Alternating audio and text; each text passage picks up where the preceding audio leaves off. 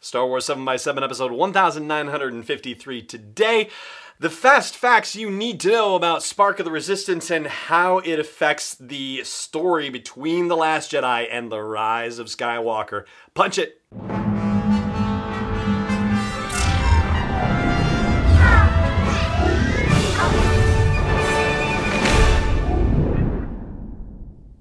Hey Rebel Rouser, I'm Alan Voivod and this is Star Wars 7x7. Thank you so much for joining me for this episode.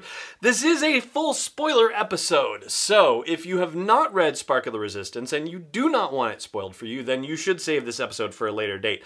I'm not going to spoil the entirety of the novel, but I am going to flag things that I think are of interest to anyone who is interested in the time period in between The Last Jedi and The Rise of Skywalker and who is looking forward to the events of The Rise of Skywalker and is curious about what might have happened in the months leading up to what we're going to see in that movie in December. And if you're cool with continuing, then let's just get into it. First off, I will tell you from a timeline perspective, if it really is the case, I don't know why I still can't wrap my head around the idea that it's only a year between The Last Jedi and The Rise of Skywalker in universe. But, you know, all signs point to that, so it just still boggles my mind. But from what we know of Spark of the Resistance, it seems to take place about a few months after the Hosnian Cataclysm, in other words, a few months after the events of The Last Jedi, so maybe not quite the midway point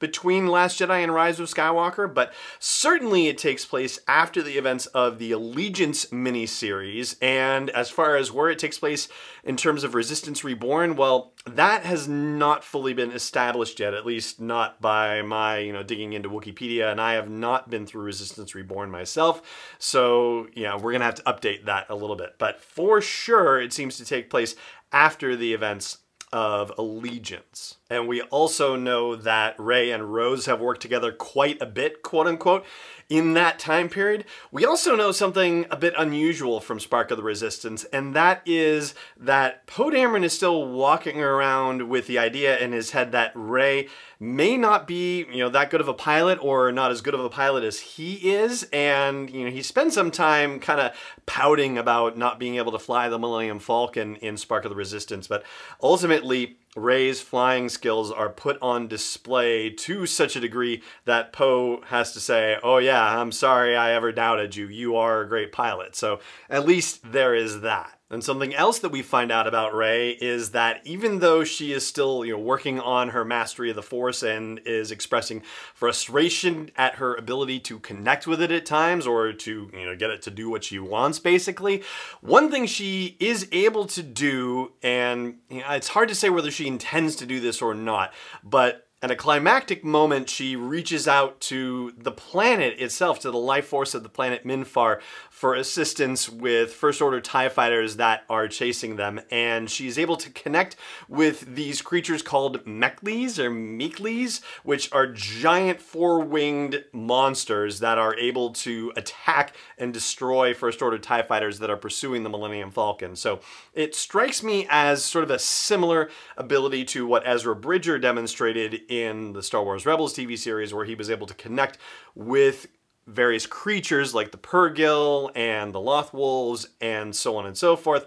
So it seems like Rey might have a similar ability and just hasn't necessarily figured out how to master it yet and make it happen on command, but certainly it seems like she was able to make it happen in a moment of crisis. And speaking of the planet Minfar, we find out that it was previously the home of an Imperial weapons laboratory, and Glenna Kipp, who is a scientist that worked at that laboratory, is not just a scientist. She had actually been working with the Empire until she saw how inhumane they were, and ultimately managed to free the Zyson, I guess that's as close as we're going to get on the pronunciation, from the effects of the Echo Horn, which is this legendary weapon that is sort of able to control people's minds. Basically, the way the Zyson described it is it's like hearing a song that they couldn't resist, and they still had their functional awareness, but they could not resist orders that were being given to them by somebody who had control of the Echo Horn. And so that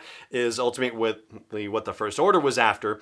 And this scientist Glenna Kipp was in theory working with them, but secretly what she was trying to do was destroy the thing. And not only that, but we find out that she was also in touch with none other than General Leia Organa. And she has been, well, initially she is said, they say, "Oh, you're a spy." And she's like, "No, I'm a scientist."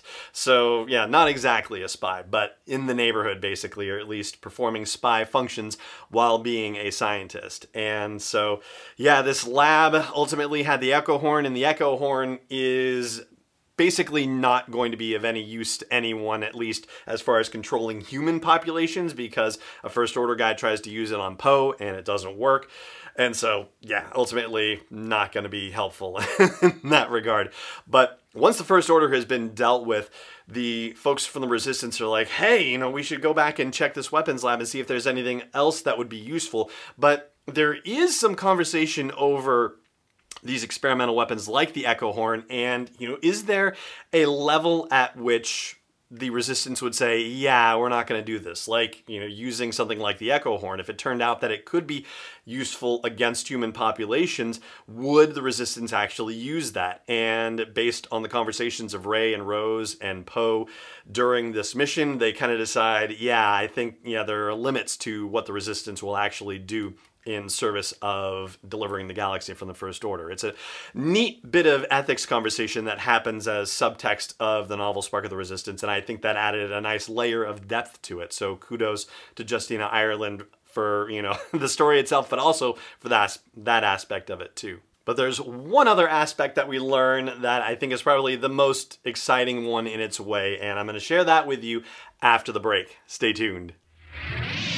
Hey Rebel Rouser, I've made some changes to the asteroid belt level at patreon.com/SW7X7, and they are all with sponsors in mind. So if you want to get the word out about your business, your product, your service to a dedicated Star Wars audience, then please check out patreon.com/SW7X7 and look for the asteroid belt level for details. Again, that's patreon.com/SW7X7.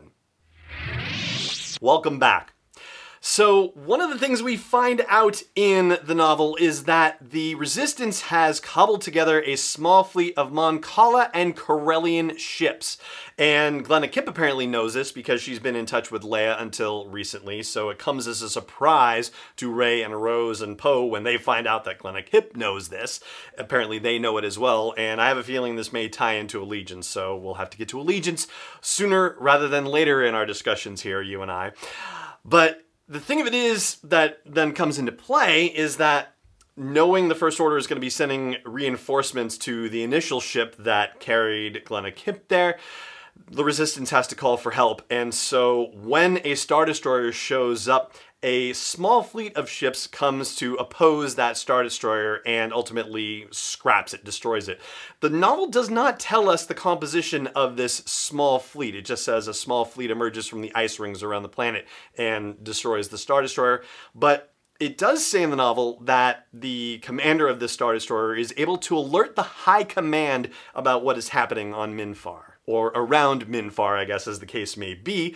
And so that means that the First Order, if they don't have an inkling already, are going to get an inkling of what the Resistance is doing and the fact that it is gathering ships and creating a fleet, and they probably have a little bit of an idea of the composition of said fleet because of what they were exposed to at Minfar. And so ultimately Spark of Resistance is helping to put the pieces in place, setting up the chessboard for us so we can see what the final conflict is going to look like in The Rise of Skywalker and for us to get an idea of how it's shaping up. And that is everything I'm going to spoil for you for Spark of the Resistance. There's still a lot to learn, and I haven't ultimately talked about how the Echo Horn is dealt with, so I think that's probably, the major thrust of the novel, and so I managed to keep that a secret. You'll have to check out the story for that.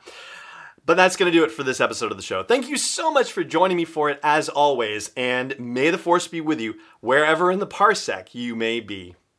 podcast is not endorsed or sponsored yet by Lucasfilm Limited, Disney, or 20th Century Fox. It is intended for entertainment and information purposes only. Star Wars, the Star Wars logo, all names and pictures of Star Wars characters, vehicles, and any other related Star Wars items are registered trademarks and/or copyrights of Lucasfilm Limited or their respective trademark and copyright holders. May the Force be with them. All original content is copyright 2019 by Star Wars 7x7. We hope you love it.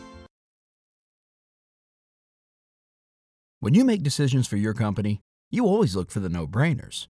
And if you have a lot of mailing and shipping to do, Stamps.com is the ultimate no-brainer. It streamlines your process to make your business more efficient, which makes you less busy. Mail checks, invoices, legal documents, books, and everything you need to keep your business running with Stamps.com. Seamlessly connect with every major marketplace and shopping cart if you sell online. Schedule package pickups through the dashboard and automatically see your cheapest and fastest shipping options from different carriers, with rates up to 89% off USPS and UPS rates. And with the Stamps.com mobile app, you can take care of mailing and shipping wherever you are, even on the go. Make the same no-brainer decision as over 1 million other business decision makers with Stamps.com. Sign up at Stamps.com with code PROGRAM for a special offer that includes a 4-week trial, plus free postage and a free digital scale. No long-term commitments or contracts. That's Stamps.com, code PROGRAM.